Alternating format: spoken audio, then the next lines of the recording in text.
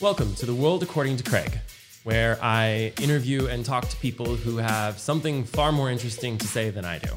And on today's show, we welcome Raj Singh, CEO of National Lampoon, and a close friend in most days when I'm not making fun of him. So thanks for joining us, Raj. Every day. Every day. Valid. Thank you. And I know today we're going to be talking about the intersection of comedy through a multicultural lens in today's landscape, which you're navigating in your current role. Mm-hmm. But before we get there, I would like to help people understand a little bit more about how you got where you are, like how you ended up, because we basically plucked, you know, this Indian kid from White Bread, Minnesota, right? Like you grew up in a not diverse community. Sure. You want me to go all the way back? Yeah, let's go all the way back. Let's do it. Like you said, I grew up in Minnesota. My folks immigrated there from India. Okay. They came over for grad school. And, you know, of all places, who would have thunk you go from India to there? But it was, it provided the most opportunity. And that was, you know, always the sort of motivating factor for that generation. So I was born and raised there. I grew up there, went to college there, actually. Right. You keep saying you're a Michigan fan, but you're actually a Gopher. Is that correct? Are other people going to hear this? My fellow Gophers. That's right. I went to the University of Minnesota. Were you raised in a traditionally Indian household? Or was it a combination of Western and Eastern traditions? Yeah, that's actually a great question.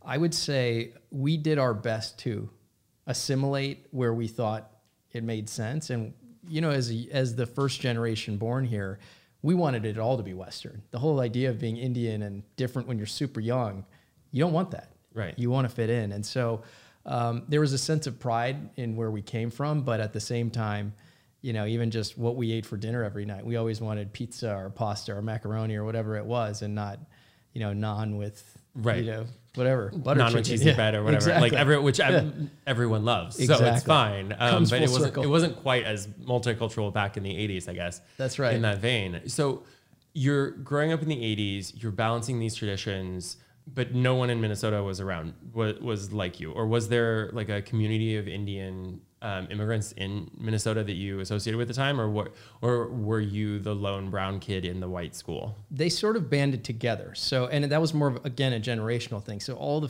the people from my father and mother's generation all kind of sort of came together, right? Okay. It was like a magnetic effect because there were only so many in this far-flung place. Where we grew up in this suburb of Minneapolis, there were none. I mean, we were the only, really, any people of color, more or less. I mean, there were a few, you know, here and there, but it was we were a unique flavor. Was there a moment was there a moment where it stood out to you that way, or was it just sort of life, right? Like you lived life. I mean, I think people have sort of wildly disparate experiences. Sure. I had one of my best friends grew up next door to me, and they had from the outside looking in, it almost seemed like the Brady Bunch, right? And you see that, and you hang out, and you go over there and play, and then you come home. Did you throw a football into somebody's face and like break a nose? I like we're gonna carry the Brady Bunch all the way. His sister may have at some point been subject to some injuries, sports related, but it was an easy juxtaposition because you saw this all-American family right next door to us, and then we had our own sort of traditions and practices at home. And all along, as you know, I used to wear a turban. I had longer hair. So, right, because you're Sikh. That's right. And so every day when I looked in the mirror and was at school or amongst friends, I knew there was something slightly different about me. Well, you were wearing a turban. I'm guessing it was not common. Yeah, I saw the differences, and I think that's where I drew from to kind of fit in, because for my folks, it was a first-time thing to come to this new place and raise a family. And you didn't major in film producing, and not that there's a major for that in most places, and there certainly wasn't then. You didn't major in content producing, but now you're CEO of National Lampoon, and you're in charge of resuscitating a franchise, right? Probably the most formidable franchise in comedy history. Did you just draw that out of a hat? Was this like the sorting hat at Hogwarts? Like it was like somebody got Gryffindor, somebody got Hufflepuff, you got National Lampoon. Like, is this where was this where you intended on going? You know, I think because you don't write comedy. You're not very funny. You don't know that though. It's just not public yet, but soon enough. But I always loved movies. That's where it began. Movies and TV, actually. And I saw everything growing up, and I always had an interest in working in the industry, but I didn't really know how to go from Edina, Minnesota to Los Angeles, California, and do it in a smart way. And so what I did was I took a safe route out of school, which was investment banking and private equity. And what that does, on the one hand, is actually teach you a lot about just how to look at the world. Right. And so through a monetary lens. Yeah, that's right. Monetary does come first, but you get a great vantage point. And so it allowed me to form a better understanding of business and product, and then look to the entertainment business and see how I could potentially, segue into it. And so you came across the Kmart of entertainment properties, something that was once amazing, sure, and all over the country and saturated with really high brand recognition, but was at that point Kmart, right? Mm-hmm. Like there were like some people had maybe not managed it well. Correct. And that's where it was great that I had the investing background, because had they managed it right and done their job, some studio would own it. Right. And instead, the business faced issues, it floundered, they had liability they had to manage. Someone had to come in after it was cleaned up and kind of really breathe life into it again. And so everything I learned in the investment business actually came into practice with National Lampoon. Okay. And up until that point, my experience in the business had been financing and producing film, mm-hmm. which was a great learning experience for this, but that's one picture at a time. This is we're talking about, a franchise, a brand. Exactly. So how there's sort of a double layer of this, which is like, how do you reboot a franchise and how do you reboot a franchise now? Sure. Right. So you started rebooting it before the current sort of social justice wave, right? Mm-hmm. But you were looking through a multicultural lens. You had like a young group of diverse up and comers who were amazing, and you did the National Lampoon Radio Hour, mm-hmm. and you're looking to all these properties in the future that sort of represent what it stands for. That's right. That's right. So the best way to describe it is the way we looked at it was, here you have something that had 47 years of life at that point.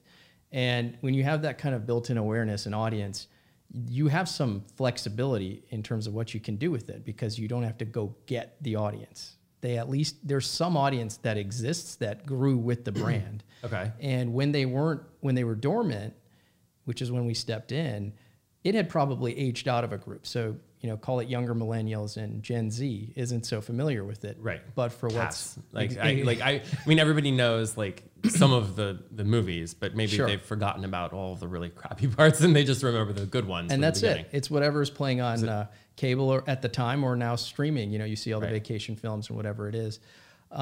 So we had something to work with, and yet the whole sort of content landscape was shifting, and yet there was no sort of comedic powerhouse. There were these fiefdoms around all of the studios, mostly talent driven. Right. And this was really a label that was built on breaking talent. Right. I mean, it's interesting because outside of SNL, which is a whole separate beast and is focused on a show, right, and a personality at the center of it, Lauren. Sure. But you have Lord and Miller, you have Judd Apatow. All the comedy franchises are very person creator based, mm-hmm. and you're talking about something that is franchise and brand based mm-hmm. in that vein.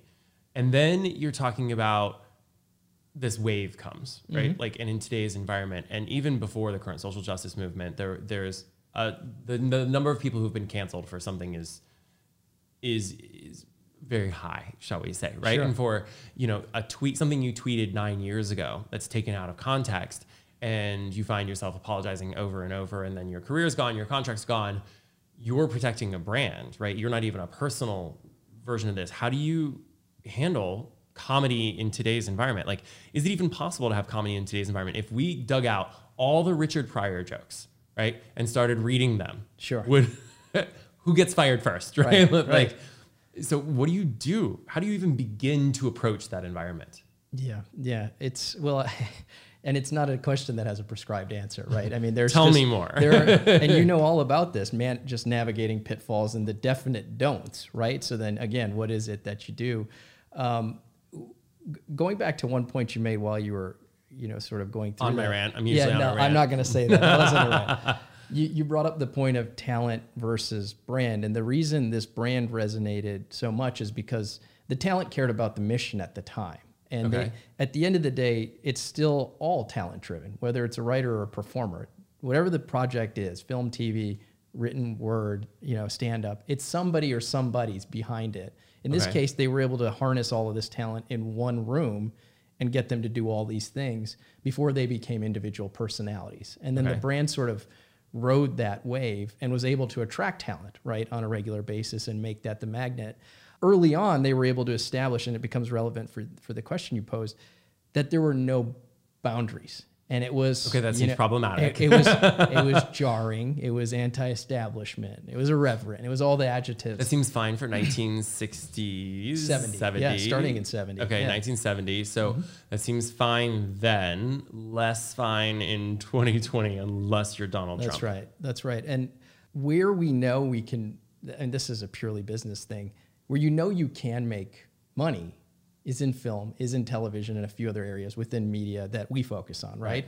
And even those sandboxes have parameters around them, right? It can only have so much of a rating.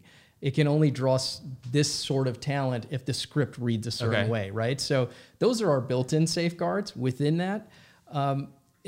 What we want to see is fresh, different perspective, et cetera. And so if there's edge to it, if there's subversion, if there's if there's something that's controversial, we actually haven't, we've had maybe one screenplay so far where we looked at it and said, wow, this is really controversial, but we're really interested in it. We never actually ended up landing it. It became competitive, but that actually was indicative because that happened during cancel culture.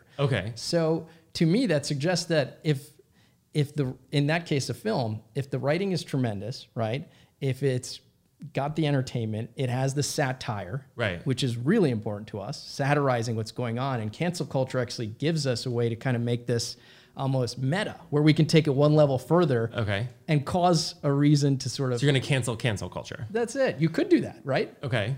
I'm not saying that's our mission, but you could It could be somebody's mission. I mean, listen, I want people to be respectful of each other, and I want there to be a respect out in the world and there to be laughter and comedy. But at the same time, I would also like people to calm the fuck down, right? Like, and so, there's the vein of like, how do you balance that, right? So something can be subversive, but what happens if something is subversive and it's out there and, the audiences receive it and they love it, and there's a small group of individuals or a large group of individuals. Let's say you have, 10 million people love a new movie or a new screenplay, and 1 million people are offended by it. Like, do you make it? And if you do make it, what do you say to those 1 million people who are offended by it? Or do you say like, this is comedy, right? Like this is like this isn't intentional harm. Like it gets very messy. And I think the world is intentionally, sometimes it's okay to be messy, but like, how do you navigate your way out of that? Right. Well, it even goes one step further, which is what we're making causes a reaction one way or another. That wasn't funny. It was funny. And even that's subjective, right? And the same goes for anything. It could be drama, it could be thriller, it could be horror, whatever it is. Some folks are going to find it good, some are going to find it bad. Now, if you're asking if a group or a cohort finds something offensive, right, and they just think it should be canceled, that's one thing. I think we haven't come across anything where I look at it and I say, this actually has risk of that. Now, if it did happen, well, all the safeguards are in place. There's usually a studio partner or network, right, that's greenlighting.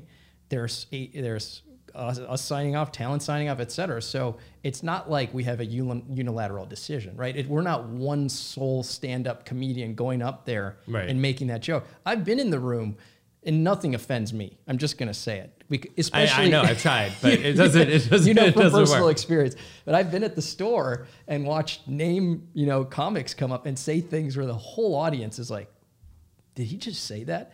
And I feel it. Do they recover?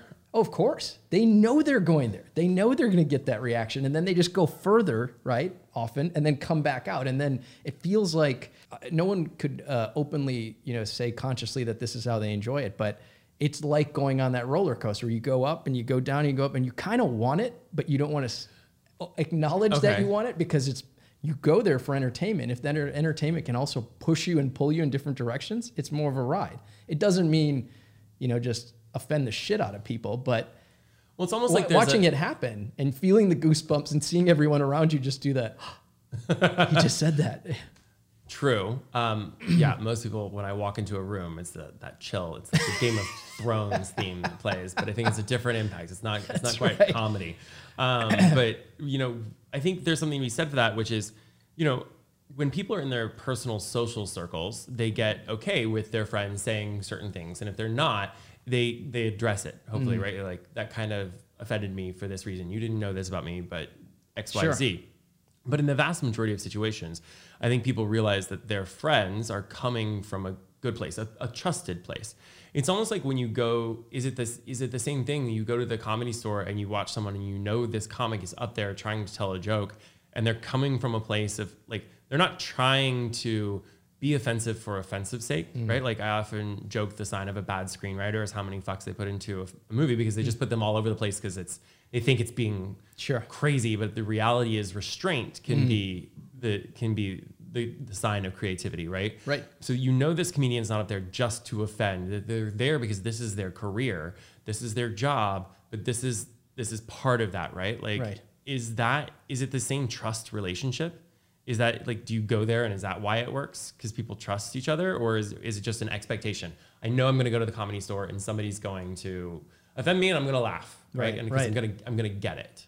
Well, I think that format kind of stands on its own because stand-up comics are more or less observers, right? Okay. They're almost, you could say, philosophers, right? Modern day.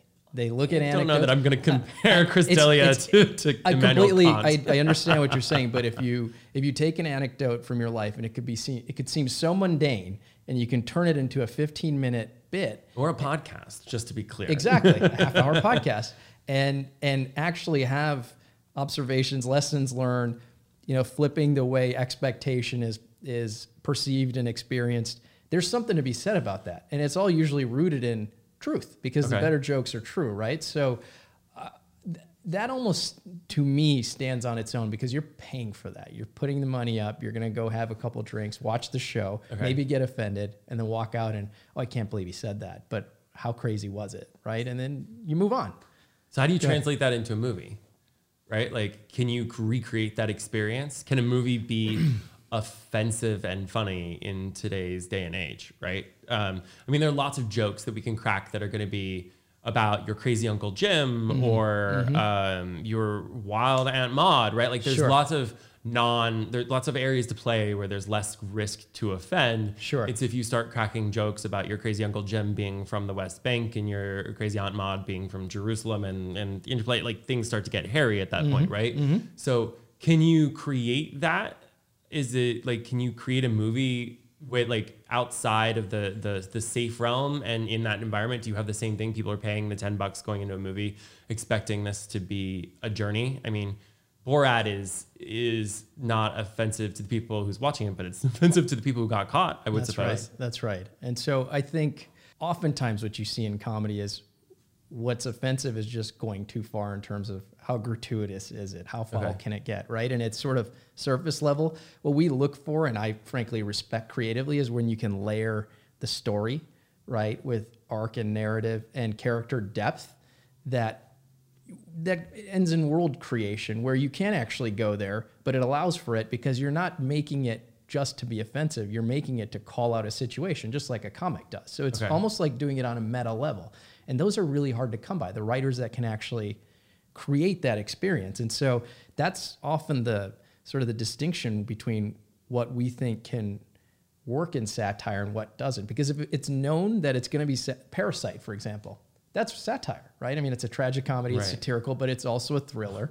It has Everyone all loved of it. it. I couldn't get through it. I just have to be honest. I watched Madam Secretary on network television, and then Parasite. I'm just like, but I mean, I get it. Do you understand, right? Yes. And he could. I watched Snowpiercer, which was his earlier film, which was in the same vein. And even those films are films that, if we had our druthers, would be National Lampoon films. Bong Joon-ho, the way he looked, director Bong, the way he looks at the world, the way he's able to comment on it, even though it's a very, no, I know, but even though I'm like fascinated by this business approach. I'm like, okay. But even though it's no, if you actually contrast that to Vacation, as crazy as it might sound on the surface, how is it any different?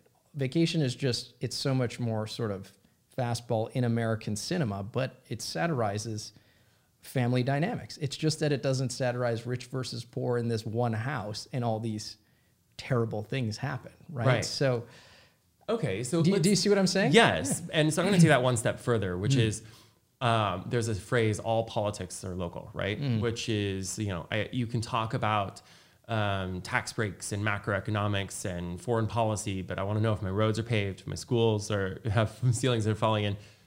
And I almost wonder if all comedy isn't local as well, right? Which is when you talk about this family dynamic, right? You talk about National Lampoon and the family of it all. You talk about the Parasite family. Even you talk about world building. You're essentially creating a world. Think about all the jokes that you tell among your family when you crack each other up. Like when we play game nights and there's just a joke after joke after joke. Sure. If somebody walked into the middle of that, they're not going to get it, right? Because they're entering the world with like a hard left turn. Sure. Right? It's like, whoa, it's like a smash in the face. But if you're part of it, the number of times that you could just find yourselves rolling on the floor with laughter with your family, with friends in silly, stupid moments. I think it's the whole premise of the heads up game, right? Is that like, it's supposed to create these silly, stupid moments that you get as a family. And some things are like, would out of context be crazy while defensive, but there's that feeling of the family dynamic. You've built a world. Is comedy just a reflection of home life? Is that how we look at this in the world, right? Like the Richard Pryor jokes, Mrs. Maisel of it all, their observations of life, their observations of their lives. They've taken their lives, they've made it into something dynamic, and now it's really about my relationship to my own home life, my own world. Sure. Is that a proper way to look at it? Did I just solve everything? You may have. And this should be in the instruction manuals for up and comers. But to me, comedy all just roots back to, and I said this just now, I think it roots back to truth. And it just depends on what truth are you telling. Are you Charlie Chaplin, who did all these silent films, and there's so much physical humor, which in and of itself is impressive. But that was very much commentary on society, right? I mean, all of that, if you really examine those pictures, you don't even have to, you just have to watch them. There's funny for funny's sake, and there's ongoing funny, like you're talking about, like the world building and walking into being part of a dynamic where you can actually, share in this. I think that's what makes you're almost asking the question, what makes a funny movie rewatchable, right? And that's the common thread, in my opinion. What makes it rewatchable is something that's, well, one, it's relatable. Two, you can get dropped into the world. Three, it's not surface level jokes, right? You can actually, it resonates, right, at a character level. And no matter how absurd it can get, you're still in it because you feel like you're a part of it, right? So it's escapism, to the next level. It's not going and seeing, explosions and superheroes. Are all of your friends from Minneapolis and your parents, are they going to all watch the next National Lampoon? They're going to find it funny. They don't have a choice. They're going to be a source of inspiration for the characters anyway. So, yeah, I'm glad you have to tackle them before you tackle your current friend group, because I'm going to need some permission slips if I'm incled as the inspiration for any character. You need to sign away your some rights here for me. Maybe not. Well, I think it's a fascinating topic, right? Like, we look at the world now and it can seem so crazy, it can seem so difficult. But I think what you've been talking about is it's actually not as complex. It's not as complicated as we would make it, right? Like, yes, there's a cancel culture out there, but it's not about that cancel culture. It's about just this story building, world creating mode of a personalized story that can entertain people.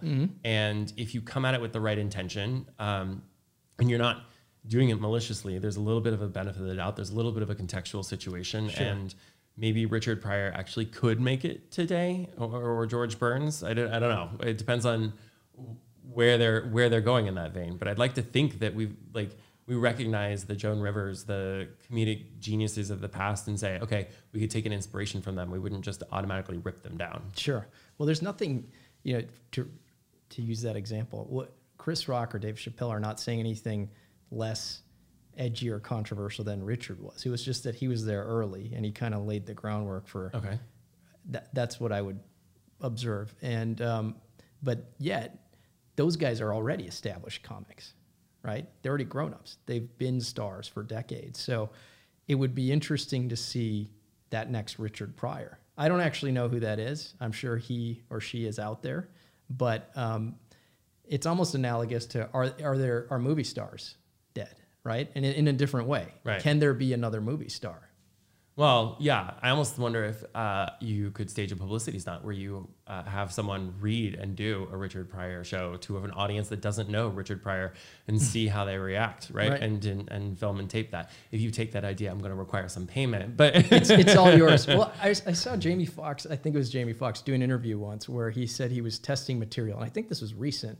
These guys are, these men and women are very cognizant of who their audience is. And he talked about how he changes the routine depending on where he is in the country, because you want your jokes to land, and you want to minimize, who you're offending. So no Trump jokes in rural Tennessee. Understood. Yeah, I don't know if he explicitly said that, but he'd probably agree. I think, public sentiment so well. This just demographics and publicity and marketing so well. There's no public meter for things that are subjective. So if 10% of people thought something was offensive, does that make it offensive? Or but on the other hand, if 60% of people thought something was immoral and offensive, then is it, right? And so where do you draw the line? And there used to be the codes, right? And the codes are different. What qualified as PG in 1960 or as R rating in 1960 is PG rating today. Sure. Right? Like as society and mores have evolved. Right, exactly. So it certainly evolves with the times, and then the times evolve with it, and I think they just push each other. What used to land then maybe doesn't land now. And like you said, is it local? Just like the news. Right. I've actually found it to be more universal than I thought, because when we were taking the time to look at the brand, kick the tires, one of the core tenets we'd always hear from folks is, well, it doesn't travel. Comedy doesn't travel. And take a Pixar film, for example. You would think that humor, those are adult films essentially, right? The way they're written and layered. The jokes in those films land just like they do here overseas. Now, we're still talking about animation and children, but there's something to be said about the fact that understanding the timing, understanding the beats, and watching audiences laugh in one far-flung place like India, with kids, that don't even know English versus here, that actually says something about parents will always fight with their children. There'll always be crazy aunts and uncles. Exactly. There'll always be some dispute between neighbors, and it's just the layers that you put on it. Exactly. So to me, it's more about relatability. Is there something in this film or story that can be sort of can be imprinted or transplanted wherever the it's being watched. Got it. So best intentions, relatability. When in doubt, make fun of your friends, your aunts, and your uncle, and do it at home, and don't record it. Yeah. All good advice. Somebody once told me, I met this venture capitalist, and he once told me 95%, people are 95% the same. And we have all these squabbles over that 5% where we're different. And it's very much, sort of analogous here. Well, right? I love that, and I'm really looking forward to National Lampoon reminding us of the 95% and not the 5%. So, thank you for coming on today and having an honest conversation about something that I literally am fascinated about, this intersection of how the things we've always known, if they can still exist, how the world changes, how society changes. And so I'm so grateful to you for sharing what you're doing with National Lampoon, from your perspective growing up the way you did, and how that informs today and the culture. And cheers to universality of comedy. And I'll be first in line for the next National Lampoon film. So I really appreciate it. You're paying full price, by the way. I mean, we'll talk about that later. Right. Thanks so much to Raj for joining us to talk about the intersection of comedy and multiculturalism and what's possible in today's world. Thanks for tuning in to this week's episode of The World According to Craig. Tune in again for The World According to Craig with someone else who's smarter, better, brighter, and prettier than I am. Thanks for tuning in to The World According to Craig. The inside secret is not actually according to me. It's according to some of the most interesting people I know and their opinions on the things that affect us most. Together, we're just trying to make sense of the world, and I hope you'll join us every week.